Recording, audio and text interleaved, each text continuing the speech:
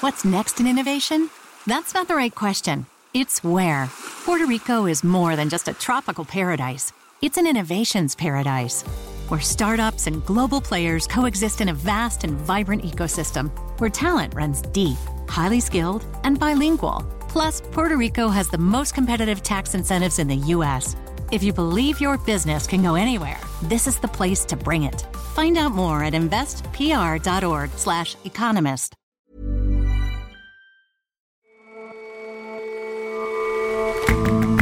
Hello and welcome to The Intelligence on Economist Radio. I'm your host, Jason Palmer. Every weekday, we provide a fresh perspective on the events shaping your world. Today marks 40 years since the end of a massacre that many believe put South Korea firmly on a path to democracy.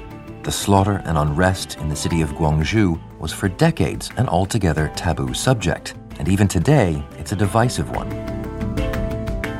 And if all goes to plan, a crewed rocket will take off today from American soil for the first time in nearly 9 years. It's a point of pride for NASA, which had been relying on Russia for a lift, but also for SpaceX, the first private firm to put people in space.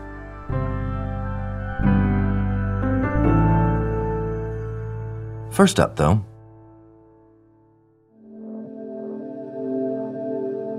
exactly where it started still isn't known. The first reported death from COVID-19 on American soil came on February 29th in Seattle, an early focus of the epidemic. 42 days later, the epicenter had become New York, which was reporting 10,000 cases and nearly 1,000 deaths every day. America had become the worst affected country in absolute terms. By the end of this week, it's expected that 100,000 will have died. In times of crisis, Americans usually look to their president, but Mr. Trump has been far from a unifying figure. President Trump has certainly given his critics lots of ammunition to criticize him. Idris Khaloun is our U.S. policy correspondent. Many of them believe that he bears responsibility for a significant fraction of America's now 100,000 or approaching 100,000 deaths due to coronavirus. We have it very much under control in this country. At the beginning, he was keen to downplay the severity of the threat. Every aspect of our society should be prepared. I don't think it's going to come to that, especially with the fact that we're going down, not up. We're going very substantially. And to suggest that by closing borders with China and then by Europe, that America could somehow avoid the threat altogether. When you have 15 people, and the 15 within a couple of days is going to be down to close to zero, that's a pretty good job we've done. As that became clear what was not going to happen and that the virus was really propagating, he then started a campaign of sort of not taking responsibility for what was going on with the virus. So he said that it was up to the governors to make sure that they had the protective personal equipment that they needed, that they had the ventilators and all the rest. We're not a shipping clerk. The governors are supposed to be, as with testing, the governors are supposed to be doing it. And that the federal government's job was to step back and let the governors do what they needed to do. But this is really for the local governments, governors, and people. All in all, in terms of his presidentialism and his personal leadership, it's hard to find examples that look really good on his part. And to your mind, is that the whole story? Would the critics be right in going after him on all of these points? I think there are two different sorts of tests that you have to look at. One is of presidential leadership and of unifying the country, and I think on that count, it's pretty clear that he's not done a good job and I think has probably failed. On the second count of the policy decisions and what effects they had on things like the death rates, I think it becomes harder to attribute a large share of the deaths to Donald Trump's leadership. And I guess the example that most people would look to would be what's going on in Europe, where you have a system of countries with less erratic leaders, with good universal health coverage and strong safety nets that were also hammered by the coronavirus. And indeed, the death rates in Europe look a little bit worse as a whole than America.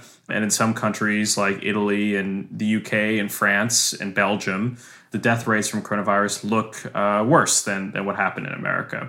So in terms of the overall severity, America's a big country. 100,000 deaths is certainly a grim milestone. But in terms of the per capita rate, sometimes it looks similar between America and Europe. I think it just becomes a little bit more complicated there. How do you mean? In terms of the healthcare system, for example? Yeah. So no matter who was president, America would not have been able to avoid the virus, and it would have taken off, in the global transportation hubs like New York, and it would have spread in dense urban spaces. And it would have interacted with a system of pandemic preparedness which was already lacking, that people have been writing about for a long time. The fact that healthcare is expensive, that it doesn't cover everyone, that people might delay treatment. There were high levels of pre-existing conditions like diabetes and hypertension and obesity, all of which might have made the virus more lethal than in other places. So all of these disparities would have existed. America was not in the position that a country like South Korea or Taiwan was, where they had a recent bad experience with SARS and they had put in place, a widespread countrywide testing infrastructure that was able to spin up very, very quickly. America would have always lost some time in trying to develop that. But a lot of the controversy also focuses on what happened very early days, suggestions that policy decisions that could have been made far earlier on might have saved lives as well.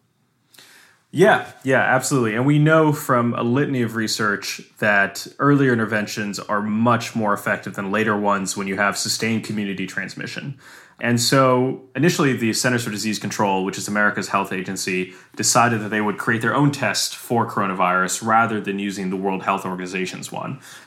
Initially that was botched and it was sent out to labs. It didn't work conclusively. And so that limited America's capacity to really detect the virus as it was circulating.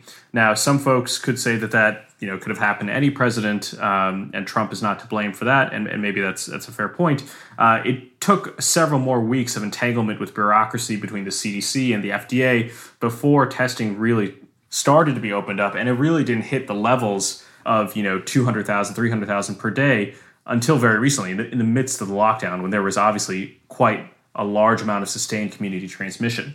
Now, you also look at things like, what time the White House recommended social distancing to go into place. So as with any public health crisis that America would have faced, states have the executive authority and the feds generally provide the guidance and the money.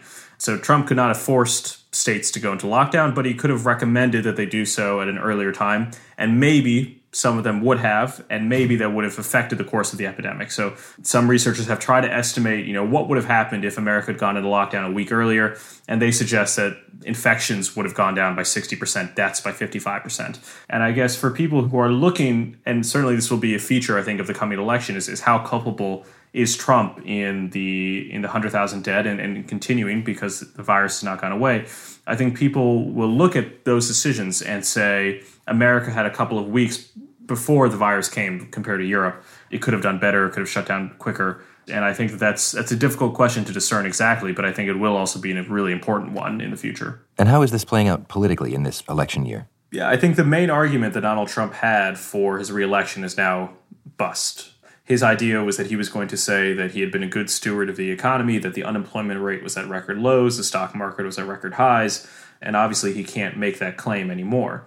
And so some of the zeal that I think you see from the president wanting to reopen, and you see this from some state elected officials as well, who are Republicans, is that the virus has really disproportionately affected Democrats. And that's not surprising because the virus is something that thrives on density, and we've known for a long time that cities and rural areas are polarizing along the traditional partisan lines. So cities are blue, rural areas are red. And so if you look at where the virus has been most prevalent, where it's killed the most people, you see that in counties that voted for Hillary Clinton, the death rates are something like triple the ones of Republican counties. So it's infecting fewer people, it's killing fewer people in Republican areas. But the one important point to keep in mind is that the economic shock is more widely distributed than the health shock. So the health shock is quite concentrated in cities. The economic one is more spread out because lots of folks who are living even in kind of less dense areas are having to shelter in place. They're losing their jobs if they worked in a restaurant or a hotel. And so for those people, they could reasonably say, my risk of exposure to the disease is low. I know few people who have been infected. If you poll Republicans on whether they know people who have been infected, know people who have died, many fewer of them say that they have compared to Democrats. And so there is a real partisan division, both in terms of how Americans think about the virus and in terms of how it's affecting them personally as well. Idris, thanks very much for your time. Thanks for having me. There will be more from Idris on COVID-19 in America on this week's episode of Checks and Balance, our sister podcast from Economist Radio. It's out every Friday. Businesses have long had to cope with the impact of business cycles. Now, they must address not just cycles, but cyclones. Storms spin up seemingly out of nowhere, irrespective of the ups and downs of the overall economy. Read what global executives are doing to mitigate these risks and seize their opportunities in the 5th Annual Alex Partners Disruption Index at disruption.alexpartners.com.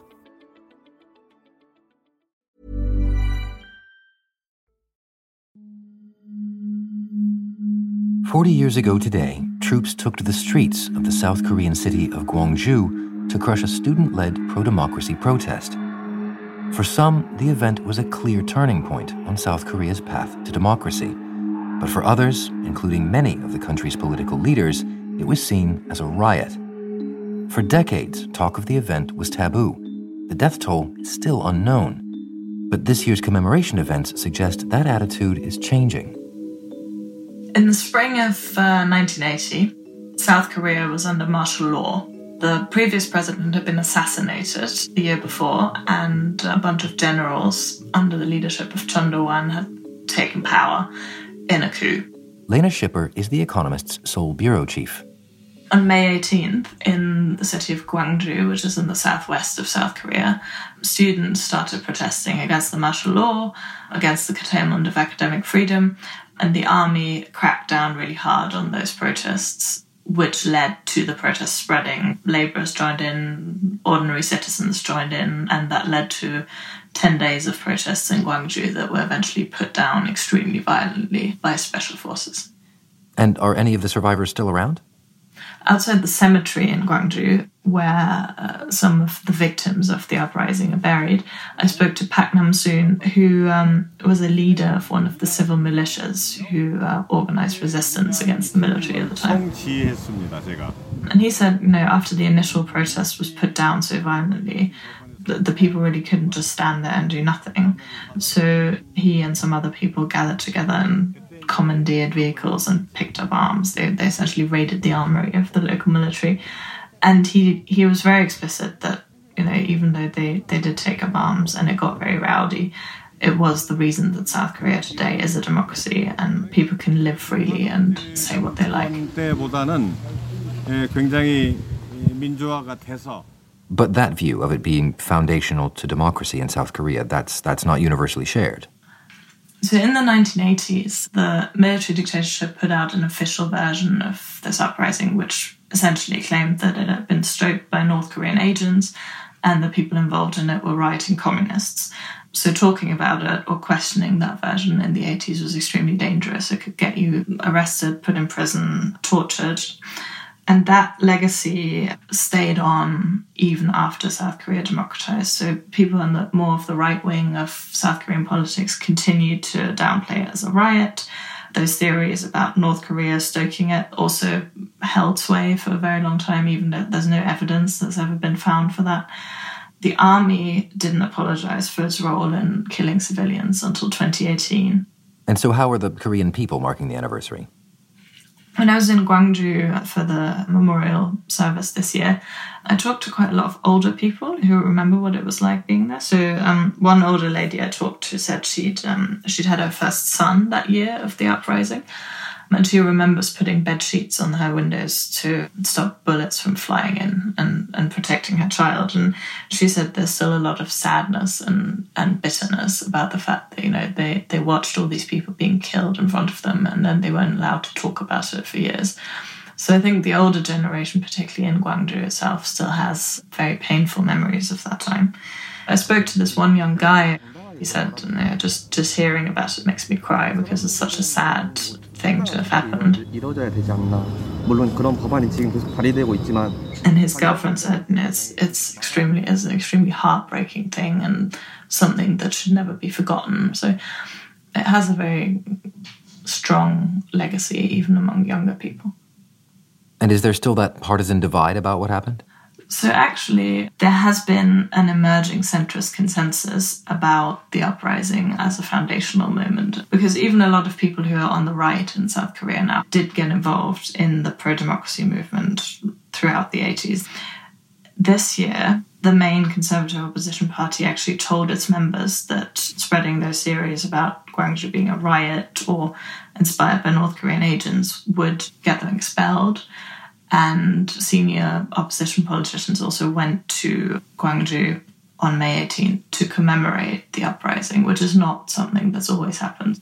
And what about the left? How is the left side of South Korean politics responding to this seeming capitulation on this idea? The South Korean left have always seen the Gwangju uprising as an important milestone in the road to democracy. Moon Jae-in, the current president, participated in the pro-democracy movement himself. And in his speech at the memorial this year, he was very explicit that the government really cared about finding out what exactly happened at the time. 남겨진 진실을 낱낱이 밝힐 수 있도록 지원을 아끼지 않겠습니다. They've launched a new fact-finding committee. There's maybe an argument to be made that the current ruling party is going slightly overboard in wanting to honour the spirit of this movement and sort of making it a kind of sacred cow in terms of historical memorializing. So they want to entrench the spirit of the Gwangju uprising in the constitution. Nobody's exactly sure what that means. And there's also a proposal for a law to criminalize those views about it being a riot or being inspired by North Korean influence, which would serve to shut down historical debate and sort of make discussion about it less open. And sort of irrespective of these shifts of how it's viewed ideologically, this anniversary will continue to be an important one. Yeah, I think it looks like over time it's going to become less of a partisan issue, and there's going to be this emerging consensus about how it's just an important founding moment of South Korean democracy. And there was one moment of the commemoration this year where they all got together and sang this song called The March for the Beloved, which became this anthem of the democracy movement in the years after Gwangju.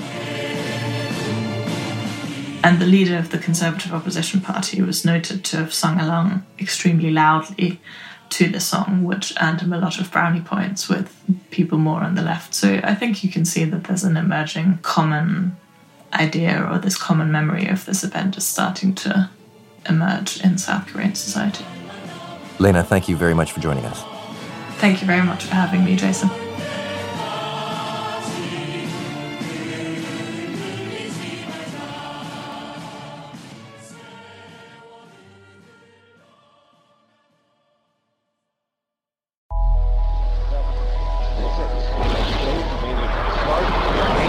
Start, 2, 1, boost ignition, and liftoff of the Space Shuttle. That was the last time, in 2011, that astronauts launched into space from American soil, until today.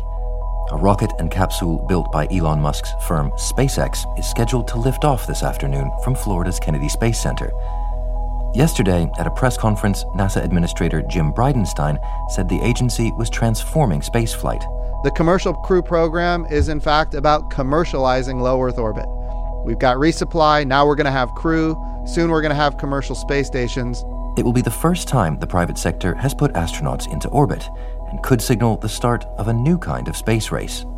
So if everything goes to plan, a pair of NASA astronauts named Doug Hurley and Bob Behnken will go to the International Space Station, and they'll stay there for between 1 or 4 months before they come back to Earth. And that's, fairly ho-hum. Astronaut launchers go to the space station all the time. What's different about this one is how they're getting there. Tim Cross is The Economist's technology editor. So ever since 2011, America's had to rent spaces on Russian rockets. So if this launch works, it'll be the first time in 9 years that America can use a domestically developed spacecraft to get its astronauts into orbit. This is a unique moment where all of America can take a moment and look at our country do something stunning again. And that is launch American astronauts on American rockets from American soil. And also, maybe even more significantly, it will be the first time they use a spacecraft that's been developed and run by a private company. And so does that bring American capabilities back to where they were before the space shuttle was retired? I think in one important way it does, which is these rockets and this spaceship are American-made. So, this was the country that won the space race, and I think that having to rely on Russia, which has done a good job, but I think that sort of rankles a bit. And the other advantage that Dragon has is it's just a bigger ship than the Russian one, the Soyuz. It can carry as many as 7 astronauts, whereas Soyuz can launch just 3. And in fact, NASA, which has been renting seats from the Russians, has kind of turned things around a bit and said, well, if Russian astronauts want to launch on our Dragon flights, on our so-called commercial crew flights, then they'd be welcome to. And then the final difference from the shuttle days, and maybe the most dramatic one, is just cost. The space shuttle was incredibly expensive, $27 billion in today's money just to develop the orbiter, not even including the rockets or anything like that. And spacecraft accounting is a bit of a black art, but the best guess for the cost of developing Dragon has been about $1.7 billion. So NASA's getting an awful lot more bang for its buck than it ever really has before. And so in that sense, this launch is a sign that space travel, at least the American version of space travel, is going to be largely private from here on out, do you think? This is one view, and this is a view that some people within NASA are sort of pushing. So the genesis of this goes back over a decade and a half when NASA decided it was going to change the way it sort of bought spaceships. And so assuming that this flight goes according to plan, SpaceX's contracts say they have to provide at least 6 more flights to the station for NASA, and you can probably expect more after that. And they aren't the only company doing this, of course. So Boeing, a venerable aerospace giant, has bid on the contract in a similar way. It's got its own spaceship called Starliner. They're a little bit behind. They had a test in December that went sort of quite badly wrong, which has put their whole program back. So with this as a kind of demonstration of the privatization of space, how do you think it goes from here? Well, I mean, space has always been privatized to an extent because we've always had private companies building these spaceships. It's not like, NASA actually does the welding itself. What's changed, I guess, is the way they've gone about doing it. So it used to be a very cozy industry where you said you wanted a spaceship. You gave a contract to some big aerospace giant and said, hey, just tell me how much it costs and I'll tack on a profit margin for you. What's different, I think, is that NASA's now willing to go to these kind of scrappy, small startups, of which, SpaceX used to be one. And it's giving them fixed price contracts instead and saying, I want a spacecraft and it can't cost more than X. So the next sort of big goal in America's space missions is to go back to the moon, allegedly in 2024, though I'm sure that date will slip. And that's all been handled in the old way, with the result that, the rocket, which is called the Space Launch System, huge rocket, already costs about $18 billion. The spaceship itself, which is called Orion, costs more than $25 billion. But increasingly, I think if you look now, there are more and more components of a mission like that already exist in the private sector. So SpaceX has the Dragon. It's working on a sort of massive rocket that will be the size of the SLS and much, much cheaper. I mean, Elon Musk, its boss, has said he wants to get down to sort of $2 million a launch, which is almost unbelievably cheap. And NASA's already contracting with SpaceX and a couple of other companies, including Blue Origin, Jeff Bezos' company, to build lunar landers. We are proving out a business model, a public-private partnership business model that ultimately will enable us to go to the moon, this time sustainably. In other words, we're going to go to the moon to stay. So we might get into a situation where all the hardware is there to run a sort of private sector moon mission. Tim, thanks very much for joining us. Thanks, Jason.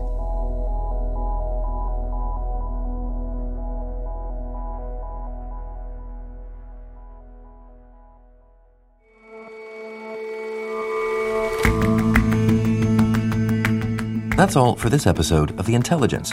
If you like us, give us a rating on Apple Podcasts, and see you back here tomorrow.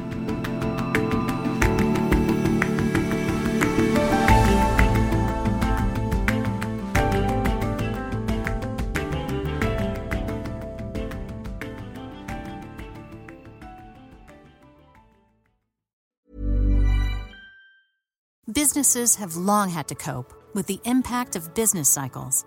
Now, they must address not just cycles, but cyclones. Storms spin up seemingly out of nowhere, irrespective of the ups and downs of the overall economy. Read what global executives are doing to mitigate these risks and seize their opportunities in the 5th Annual Alex Partners Disruption Index at disruption.alexpartners.com.